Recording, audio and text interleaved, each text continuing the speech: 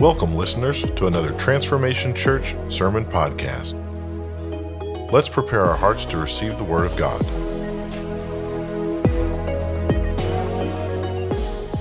Good morning, church. How's everybody doing? Come on, why don't y'all give it up for Jesus one time? Come on, he's worthy of praise. Hopefully he's already spoke to you. Look at a couple people and say, God is gooder than you think today.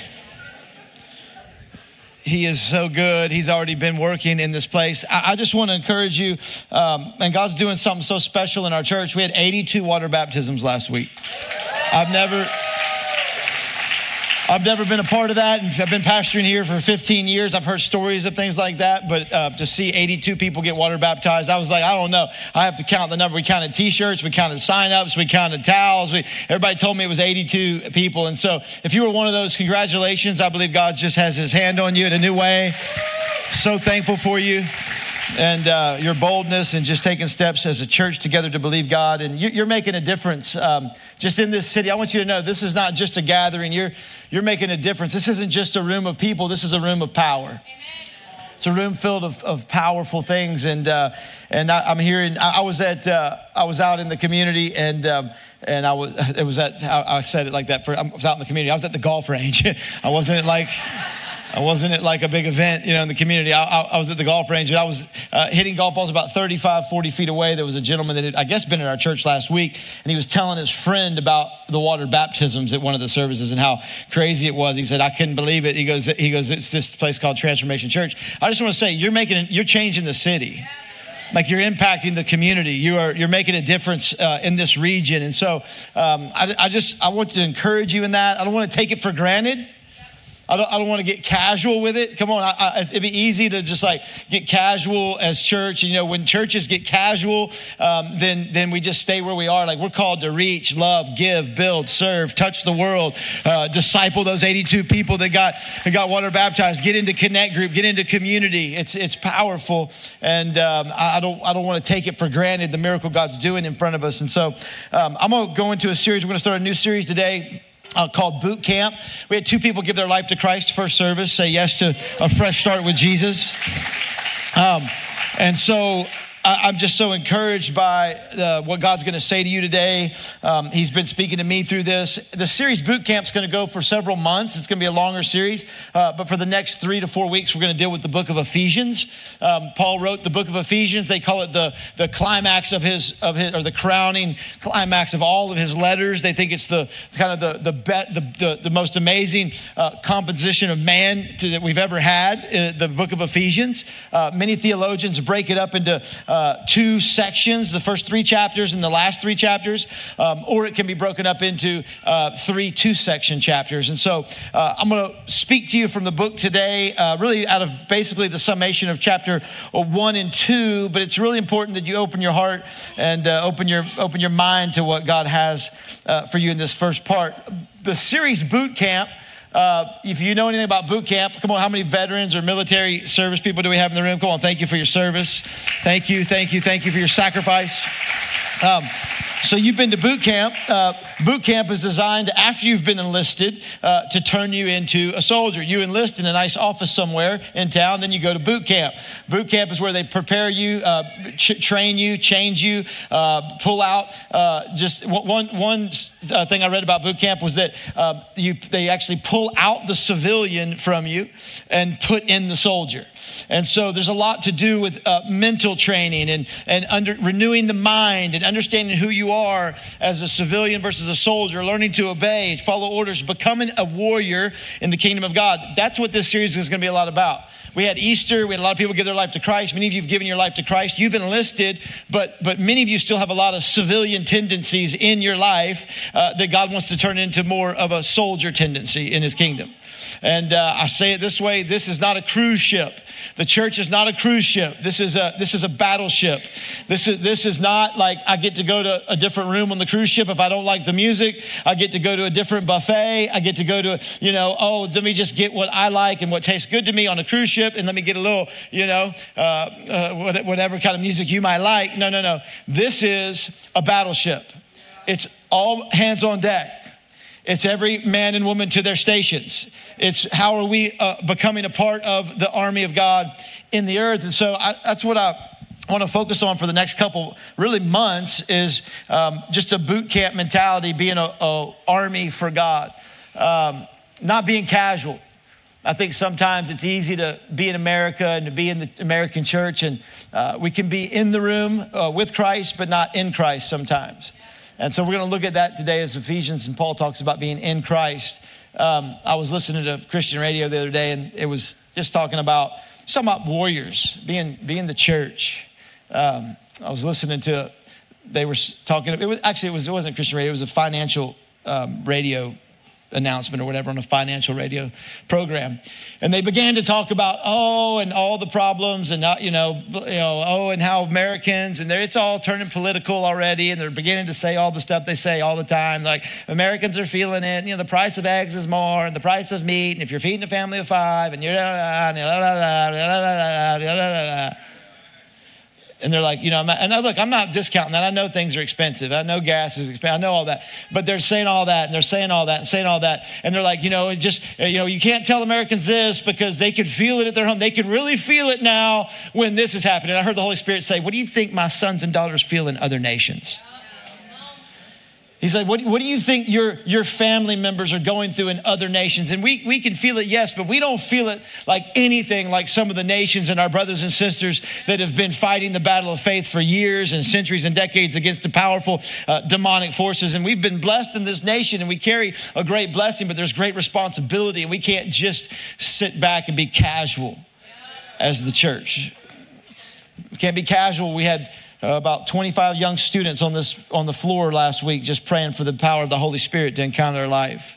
Can't be casual with people that in the community that are hearing about baptisms and talking about what God's doing in a room like this. We can't be casual with the young waitress at the first watch that we get to pray for because her son is in special needs school and she can't pay for it, but men can come around her and pray and she can say, I see life in you guys. We can't be casual with the witness and with the calling and with the responsibility that God's given us to a community and to a region that needs the word of Christ. So we're going to go into boot camp. We're going to look at battling. Ephesians, it says, in Christ and in the heavenlies often. What that's doing is it's taking a new perspective from God's point of view. In the heavenlies, in Christ, in the heavenlies. You're in the heavenlies. It's going 30,000 foot view of your salvation. It's actually telling us all that God has afforded to his people that love him from a 30,000 foot perspective. How many know that 30,000 feet, there's a lot of power in new perspective? There's information, but there's not always power in information. There's power in perspective. And so God's given us a perspective of who we are and where we sit. And here's what's so important about the book of Ephesians. The first 3 chapters deal with your position. And I'm going to deal with that today, your position. The second 3 chapters deal with your practice. Position and then practice. And you have to get your heart and mind open to your position, because if not, you'll never be able to practice what God's called you to practice. It's always position before practice. It's never practice and then position. That's called religion. That's called rules. Rules without relationship equal rebellion. And so what the church has done is given rules, don't, or live like this, not like that, but no position in Christ, no power, no relationship. And now it's just behavior modification without a belief system of who you really are. And so my heart for this is to get into your position today, because in the next couple of weeks, I'm going to tell you how to live. That's what Paul does. Paul says, this is who you are. This is your position. Now quit acting a fool.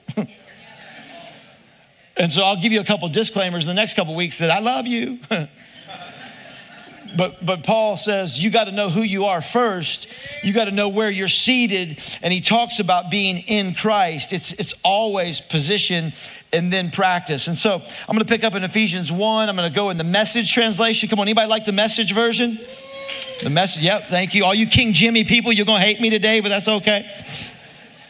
Ephesians 1:3, this is the New King James. Blessed be the God and Father of our Lord Jesus Christ, who has blessed us with every spiritual blessing in heavenly places. Everybody say every. He's blessed us with every spiritual blessing in heavenly places in Christ. Some theologians say that's the summation of the book, in heavenly places. In heavenly places. Not on the finance radio stressing out. Not worrying about the eggs. Not worrying about the next election. not the next conspiracy theory, not the next cultural agenda. In heavenly places. In heavenly places. Where are you? You're in heavenly places. I'm not saying that we aren't any earthly good, but you got to be in heavenly places, in position to begin to be who God called you to be. We're in heavenly places. Ephesians 1:11-19, very powerful verses of scripture. It is in Christ that we find out who we are and what we're living for. It's in Christ that you figure out why you're here. Not in your job, not in your title, not in what culture says, not in what your favorite genre of music. It is in Christ. It is in Christ that we find out who we are and what we're living for. Long before we first heard of Christ and got our hopes up, he had his eye on us. Come on, God's got his eye on you. He had designs on us for glorious living. Not for small living, not for struggling, for glorious living. Part of the overall purpose he's working out in everything, everyone. You're a part of everything and everyone. You're not just distant and isolated. You're a part of it. He has designs on you. It is in Christ that you, once you heard the truth and believed it, the message of your salvation, you found yourself, listen to this, home free, signed, sealed, and delivered by the Holy Spirit. That's all past tense. Signed, sealed, and delivered. You're home free. You're free to be what God called you to be, signed, sealed, delivered. The signet from God, or the down payment from God, is the first installment of what's coming, a reminder that we'll get everything God has planned for us, a praising and glorious life. Again, there's glorious life again. That's why when I heard of the solid trust you have in the Master Jesus and your outpouring of love to all the followers of Jesus, I couldn't stop thanking God for you. Every time I prayed, I'd think of you and give thanks, but I do more than thank. I ask the God of our Master Jesus Christ, the God of glory, to make you intelligent and discerning in knowing him personally. Not just being around him, but that you would know him. The first part of our mission on the wall out there is to experience Jesus, experience God, that you'd walk in this room and go, something's in that room. God's speaking to me in a new way. I heard the voice of God. I've got hope again. Like you would experience God, not just know about God. Paul says, I pray that you would be intelligent and discerning, knowing him personally. And now your eyes would be focused and clear. So you discern God, you'd know God, and discern. Now you're focused and clear so that you can see exactly what he's calling you to do. That you could grasp the immensity of this glorious way of life. Again, that you would discern God and know that all glory and all good life comes from serving him. Comes from doing it his way. Comes from understanding who he is, and comes from actually surrendering to him. This glorious way of life he has for his followers. Oh, the utter extravagance of his work in us who trust him. Endless energy and boundless strength. Who could use some of that endless energy, somebody? Apart from your Red Bull, come on, we're talking about some Holy Spirit, endless energy. By the way, I don't drink coffee before I preach. Aren't y'all thankful?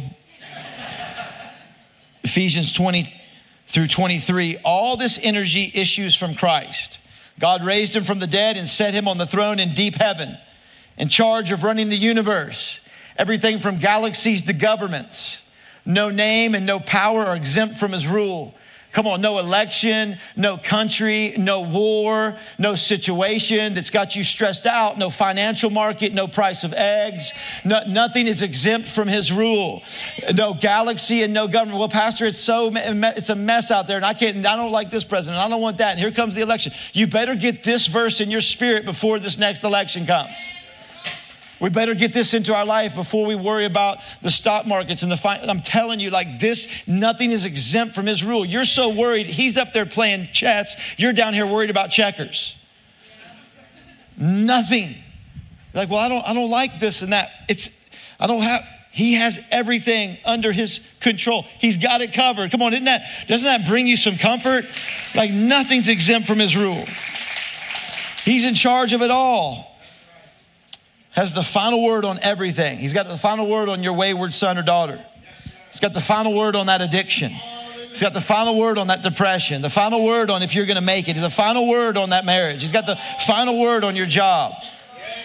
He has the final word on everything. He's got the final word on the thing you can't get through and get over. At the center of all this, Christ rules the church. Listen to this. The church, you see, us, not the building, us. baptisms and forgiveness and worship and hands in the air and praising God and greeting each other with a brotherly smile and a handshake and how are you and believing God and the Spirit of God and prophesying and talking to one another and giving each other hope. The church, authority and leadership and biblical apostolic teaching and the church. Listen, the church, Christ rules the church. The church, you see, is not peripheral to the world. The world is peripheral to the church. Culture does not dictate who wins. The church is Christ's body in which he speaks and acts, by which he fills everything with his presence. That God speaks and acts in our community, in your home, in the situations you're facing through this. This is not peripheral to everything else you're worried about. This is the center of all of it. And we as Christians a lot of times can make this peripheral. And we're okay to be in the room with Jesus, but not seated in Jesus. There's a difference between being in the room and being in him. And the Bible says that this is the center of the world. When we forgive, when we love, when we serve those that aren't like us, when we pray for our enemies, when we bless those that curse us, when we ask God to use those that maybe never everyone else discarded. Come on.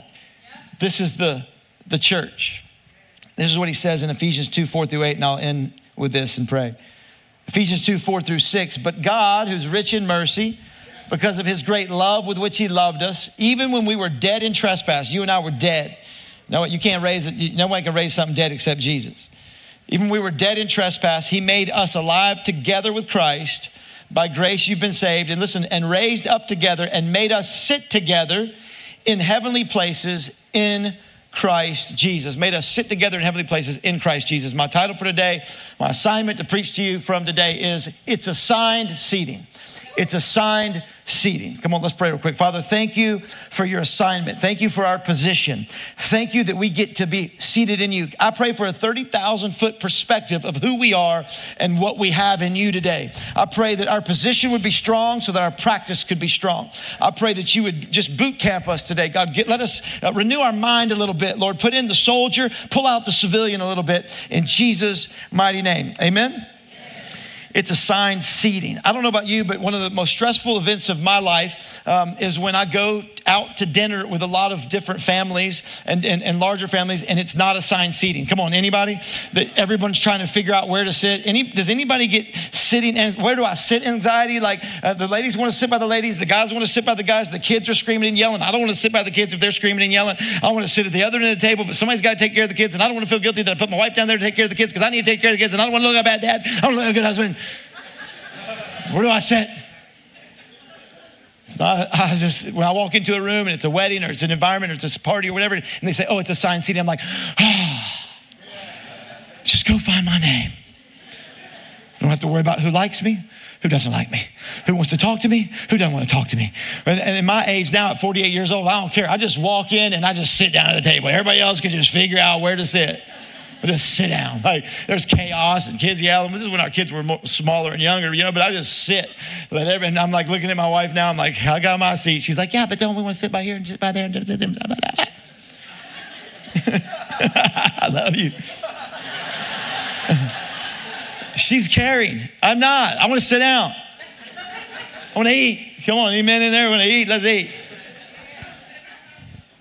Years ago, I went out to dinner. Maybe I'm scarred for that. Maybe it seems weird. The Bible talks about this kind of stuff. It says, when you go and sit at a dinner, don't go to the good seat, go to the other seat, and then you go to the lower seat, and then you get called up to the good seat, and then you sit at the good seat because they invited you up to the good seat, but you didn't take it on your own, so you didn't take the honor to yourself. It's like, what seat do I sit in? It's biblical. I went out to dinner with my boss, and he was like, his wife and him, my wife wasn't there, a table, 4 chairs. For some reason, I had a brain freeze, and I walked up. He was in the bathroom, and I sat right by his wife, Miss Ann. He walks back out of the table. He's like, could I sit by my wife for dinner? I'm like, this is really awkward. I don't know why. I just sat by your wife. It just wasn't assigned. I needed the assigned seat. I needed to know where my seat was. The Bible says you have an assigned seat, and it's to be seated in Christ, in Christ, in Christ, in Christ. When you aren't in that seat, everything else is confusing. Where do I sit? Who am I? What's my purpose? Who wants to talk to me? Who doesn't? Am I offended? Am I not offended? Where do I sit? What? It's just too complicated to navigate where you're supposed to sit. You're supposed to sit in one seat. You're not supposed to sit in worry and fear and anxiety and stuck in that divorce that happened 5 years ago and you're never going to get through it, or stuck in that abuse that happened, or stuck in the price of eggs, or stuck in the price of the stock market, or the next election, or they're in and this and that. And what seat do I sit in? 30,000 foot in Christ. Some things that Christ affords us when we're in him. It says that in him you find out who you are and what you're living for. It's in him. If you don't learn to sit in him, you'll be defined by every other thing out there. If you don't learn to sit in him, everybody else will tell you who you are and what you're living for. Culture will brand you. Friend groups will brand you. Agendas will brand you. Whatever it is. Politics will brand you. Whatever it is. We have to learn to sit in Christ. Can I tell you that proximity doesn't equal intimacy? You can be in this room with Christ, coming to church, and not be in Christ. God sets you in Christ. You have salvation in Christ. No devil in hell can get you out of Christ. But you can see people in this day and age, a family around a table, they can be sitting by one another, but they're on their phones and there's no intimacy, but they have proximity. That's not what I'm talking about. I'm talking about being in Jesus. There's 4 things that I want to share with you today. When you're in Christ, it's important for you to figure out that you have a revelation that you have every spiritual blessing in Christ. You have every spiritual blessing in Christ.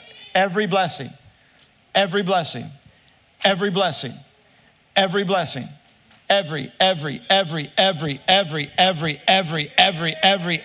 every spiritual blessing in Jesus. You've got to understand that today, because you will never, ever produce something you don't believe you possess. You cannot produce what you don't believe you possess. And if you don't believe it's down in you, if you don't believe that self-control and gentleness and kindness and forgiveness and agape love and acceptance and wholeness and purpose in God, if you don't believe that stuff is in you, you will never produce it. If you don't believe the calling of God is in you. And so in Christ, you find out who you are and what you're living for. And we're not going to allow any other voice to name us or define us. It's going to be Jesus. It says long before we had heard of Christ, he had his eye on us. Listen to this. He had designs on us for glorious living. Number 1, you are designed by God for glorious living. You're designed. He designed you. Nothing in your life is missing. There's nothing. You got to quit picking on your eyes and your face and your hair. And you do look like this and I don't look like that. And I wish I looked like that. And I wish I had this gift and that talent and that skill and this gift and that. No, you got everything he wants you to have. Well, I don't have what I want. Well, he didn't want you to have it. He's designed you for glorious living. He's put his design on you. Satan can't lie to you. People can't reject you. If God has accepted you, nobody can reject you.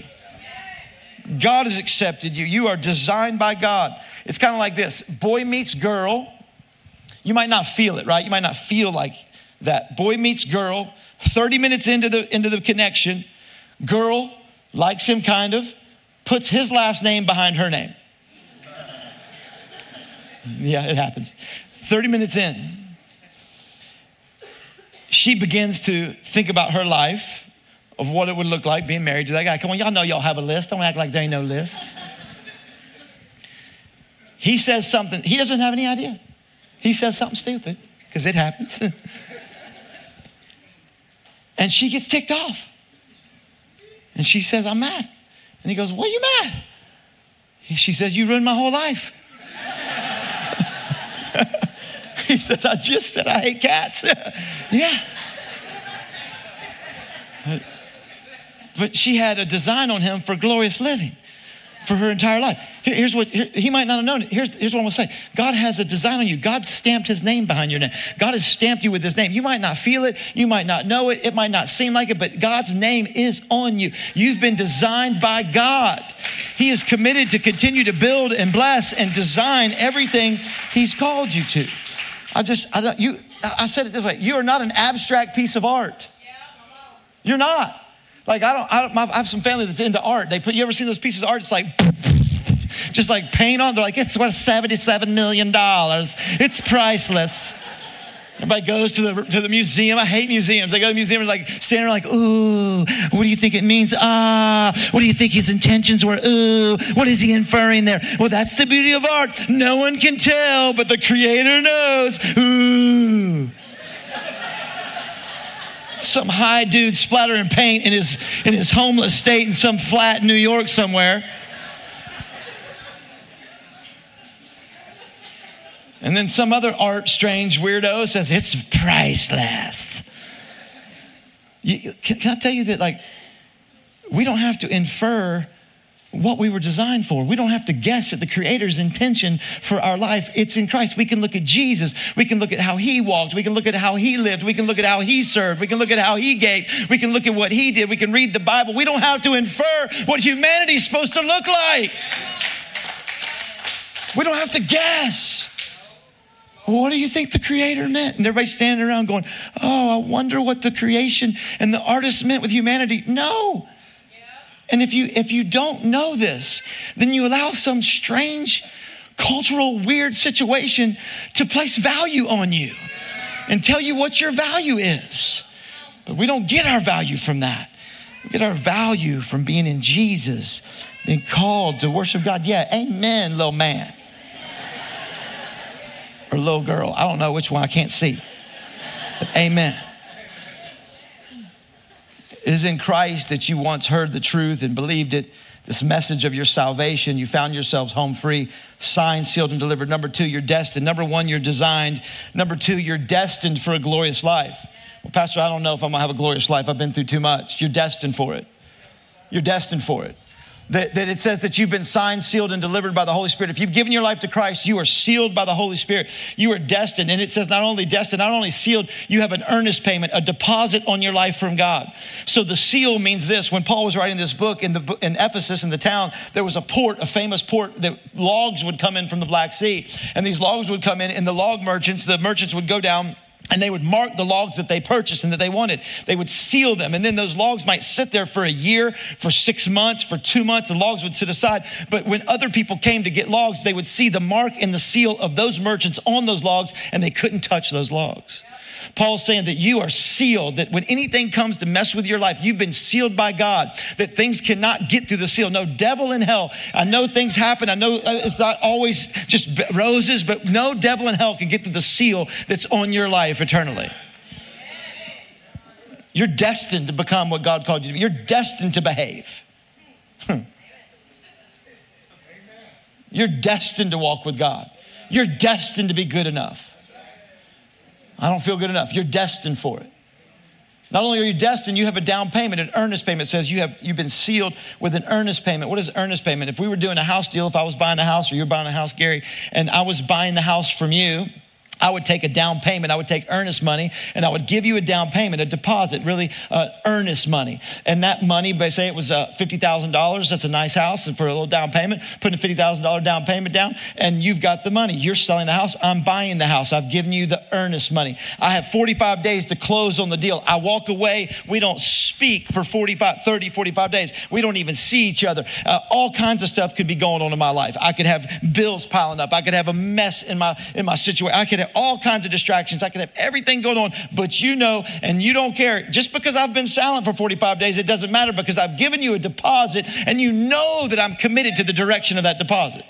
The deposit is a guarantee that I'm going to come back and give you the rest of the money to get everything that I intended to purchase. God is saying that he's put a down payment on your life. And it might feel like he's not speaking. It might feel like a lot of distractions have been going on in the time frame when he's going to close on the deal. But God is committed to you obligated to you to bring the fullness of all of what he has planned for you to pass on your behalf. Not just one day in heaven, on earth. For glorious living, that God the Father, literally, that God is obligated to complete the good work he started in your life. Man, I just want to encourage you, you have a destined to have God do everything he's called you to do. You're going to get it 2 Corinthians 1:22 says, he who has sealed us has also given us the Spirit into our hearts as a guarantee or a deposit. God is not going to abandon his deposit in your life. I hope that encourages you. I got a few minutes left with you. I think of you and I give thanks, Paul says, but I do more than thank. I ask God our Father, our Master of Jesus, the God of glory, to make you intelligent and discerning and knowing him personally, that your eyes may be focused and clear so that you can see exactly what he's calling you to do. You have a calling. Number 3, you are discerning. You're designed, you're destined, you're discerning. I pray for you to be discerning. Paul's prayed for you to be discerning. Jesus is praying for you to be discerning, that you would actually know God. Not about him, that you would know him, that you would hear his voice, that you'd hear him when he says, I don't want you to act like that. I want you to do this. I want you to move here. I want you to give that. I want you to obey here, that you would begin to discern. And it says, when you begin to discern God and what he wants from you, you would be clear and focused, that you'd have a clarity on actually how to serve God with your life. Our heart here is many facets of how we do church and love people and serve. We have small group, connect group leaders and teams. We need you on teams. You're not called just to be in the room. You're called to be in Christ. And when you're in Christ, we're part of a battleship. We're part of an army. And so if you're not plugged in, get plugged in. Get on a team. Sign up. Talk to somebody. Go to Plugged In. Figure out how God's called you to serve here and to build here and to love people here. Because if you're here, then God's called you here and you're destined and discerning to figure out why. God, what do you want from me? How do I serve? How do I do this? And clarity, when you get clear about, okay, what is it? It could be, you might feel like, I don't have a role here. You do. There's something. It might be a door. It might be bringing a little muffins to put back in the serve room so people can eat those. I don't know. There's a role for everybody. And when you get clear, you get committed. Some of you like to stay murky so you don't have to be committed. I just don't know. You've been saying that for 5 years. It's boot camp. It's like, okay, now I get clear. Whenever things are not clear to me, I am not devoted. Let me just say it this way. I hate to swim in the ocean. I do not want to swim with things that can eat me. I don't love lakes because I believe there's alligators in them too. So I remember years ago, I was at the ocean. I called shark. It was like yelling fire. I yelled shark. It was a big old sea cow. I'm like, shark, everybody's getting out. It's embarrassing. Every time I go to the ocean, it's Shark Week. Come on, every channel. And they're like, oh, and then they're like, look, they're swimming close to the shore. I'm like, this is crazy. Like, it's a hammerhead. Yeah, once I saw the video, aerial footage of those things, I'm not swimming in the ocean. I don't do it. I want to see what's eating me. I want eye to eye. And I just, when I'd go swimming with my kids when they were little, I'm sorry, I repent right now to my daughter. When they were little, come on, anybody in the ocean can't see a thing? All of a sudden you feel a little fin just brush up right against your leg. I go through, off the water, walk on water like Jesus. And kids are behind me, come on. My wife's like, you left all 3 kids. I'm like, diving in, I'm getting to the shore. Touch a crab, come on, something's eating me. Zero devotion when things are not clear. Leave my kids out to drown. Not committed. That's how, when you get clear of God's call, when you get discerning on the call of God on your life, you can begin to commit and to be devoted and not be casual with this, but go, you know what? This is changing the planet. This is not peripheral. This is the center of my world. How can I build, serve, give, go, love, forgive? How? Ask God. We're not just in the room. We're in Christ. And the last one is you're dominant. You're dominant. You're dominant. The Bible says that the church has endless energy and boundless strength. That you are dominant. You are not called to walk around like, I'm just so, and I'm never going to make it, and I don't know, and I can't, and what if we, and I'm just so stressed, I'm just so anxious, and what about the world, and how is this, and what are we going to do, and how are we going to make it, and what is that going to happen, and what about the city, and what about the guns, and what about the rules, and what about the laws, and what about, you are dominant. The Bible says it this way in Ephesians 3. It's the last verse, and I want to pray for you. Ephesians 3, and to make all see, this is us, what the fellowship of the mystery, which from the beginning of the ages has been hidden in God, who created all things through Jesus Christ. Listen why. To the intent that now the manifold wisdom of God might be made known by the church to the principalities and powers in heavenly places, according to the eternal purposes of God. Why do we lift our hands in worship? Because you're declaring to powers and principalities that are in the air, that are in the room, that are at your house, that are over this region. You literally are singing and worshiping, praying. Everything that we're doing here is not to do church. It's because we are called. When I preach, I am preaching to powers and principalities in the air, over this city, over your homes, over your families. When you lift your hands in worship and you give your hands up to God, you're declaring to powers and principalities, surrender. You're declaring, I can't make it without God. I don't like to lift my hands. He likes you to. Give him the avocado toast. Give him the good stuff. You are dominant. You're not just barely making it, cuddled up in some little corner in something called church, and we're just going to go in here and sing a few songs and go. You dominate in love. Love never fails. You might not feel like you're so dominant, but you are. Seated in Christ. Gary, would you help me out? The Bible says that we're seated in Christ. That from 30,000 feet that you and I are blessed with every spiritual blessing, every spiritual blessing, that we're seated in Christ. If you don't believe it's in you, you will never produce it if you don't think you possess it, but you have every spiritual blessing. A lot of times we're okay with being seated with Christ though. And Jesus is on this big throne sitting by the Father.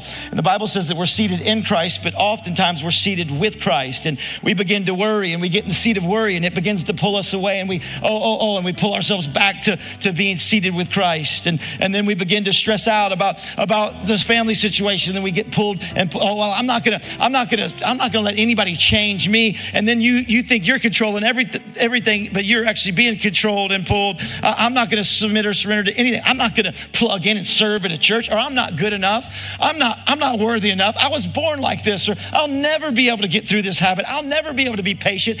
This is just the way I am. And you begin to take on seats that were never assigned to you.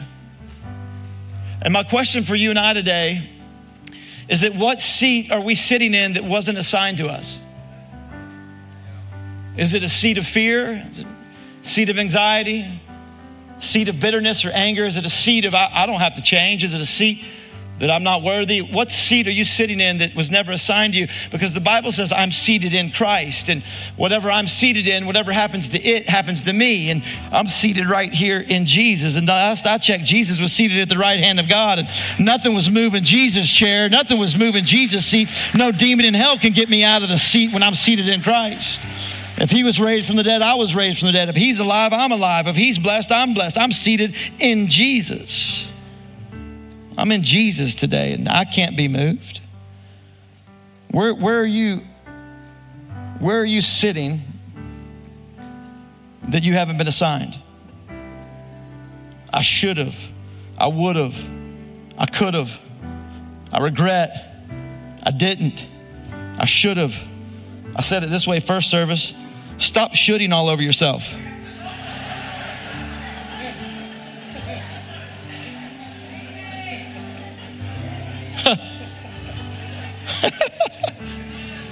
My wife's so mad at me right now.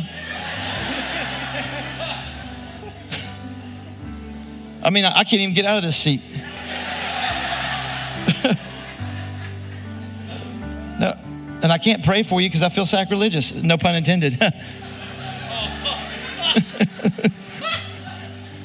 But I'm in Christ. And I just want to encourage you today. Gary, will you help me? Look at that. It's hard to get out of that when you get into him. And don't let anything pull you out of your position today. I know there's so many worries. I'm not discounting the worry. I'm not discounting the situations. But don't get into a seat that can be manipulated by everything else. Be founded in him. Be grounded in him.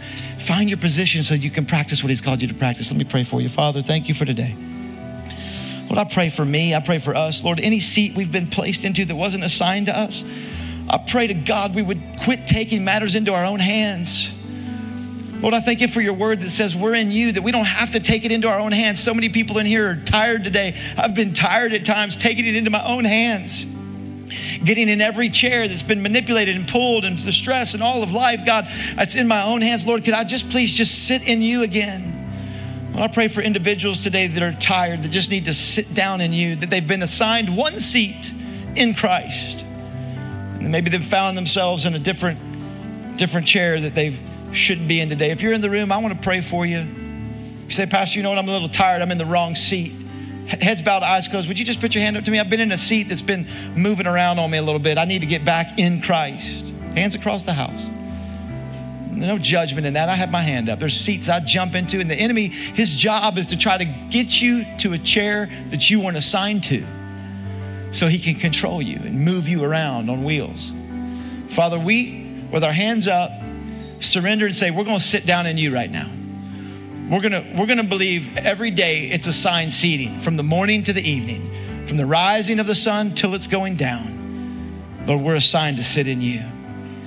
Just for another second, if you're in this room and you've never surrendered your life to Jesus, like literally said, you know what? I'm going to sit down in you, Jesus. I'm going to trust you to lead my life. I'm tired of carrying my own weight, of leading my own life. Maybe you've been carrying the guilt or the shame or your own sins. Maybe you didn't feel guilty, but you know that you have been leading your own life. And today you know, man, you know what? I need Jesus. I need forgiven. The Bible says you were dead in sin and only Jesus can raise you to life. Maybe today's the day you actually sit down in Christ. You've been around him, you've come to church, you've been with others that know him, but maybe you're here today and you say, you know what? I've never sat down in Jesus. I've never trusted him for heaven, for salvation, for the forgiveness of my sins. If you're watching online or you're in the room and you say, I need a fresh start. I'm not going to embarrass you or stand you up. I'm going to pray for you in a second. But that's really why we live, why we exist, so people can have fresh starts in God, can be changed in God. And the Bible says this, if you would give your life to Jesus, not clean yourself up, not fix yourself, none of that. If you just sit down in that seat, that sit down in what he did, just give your life to Jesus. Jesus, you take control. You get a fresh start in God. If you're watching online right now, would you just type in fresh start? We want to pray with you. Every week we have people online saying yes to Christ. If you're in this room, you say, Pastor, pray for me. Would you just slip your hand up high to me right now? I need a fresh start with God. I'm ready to actually give my life to Christ. Thank you for your boldness. Thank you for your honesty. Anybody else? Thank you for your courage. I need a fresh start. Thank you, ma'am. I see that in the back. Thank you for your honesty and boldness. I see that. God bless you. God bless you, sir. God bless you. Lord, you see every heart. You know every hand. You know every eternity. You know you've marked and designed us. You've destined us to be with you. Lord, when the world is full of chaos, it can't add value to us. We're your kids. We find out why we live and why we exist in you, Jesus. I thank you for every person that's raised their hand today. I'm going to pray a simple prayer. Would you just pray this prayer with me? Father, thank you for sending your son, Jesus. Jesus, I believe you died for me on that cross. I believe you took my shame and my sin and my guilt. I turned from it. I believe you rose from the dead to give me a brand new life. I sit down in you right now. Holy Spirit, lead and guide my life the rest of my days. In Jesus' mighty name. Come on, let's give God a big, big, big round of praise.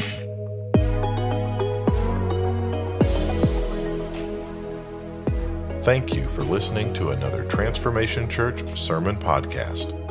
If you would like someone to pray with you, or if you would like some ministry materials, please email us at hello@transformationchurch.us.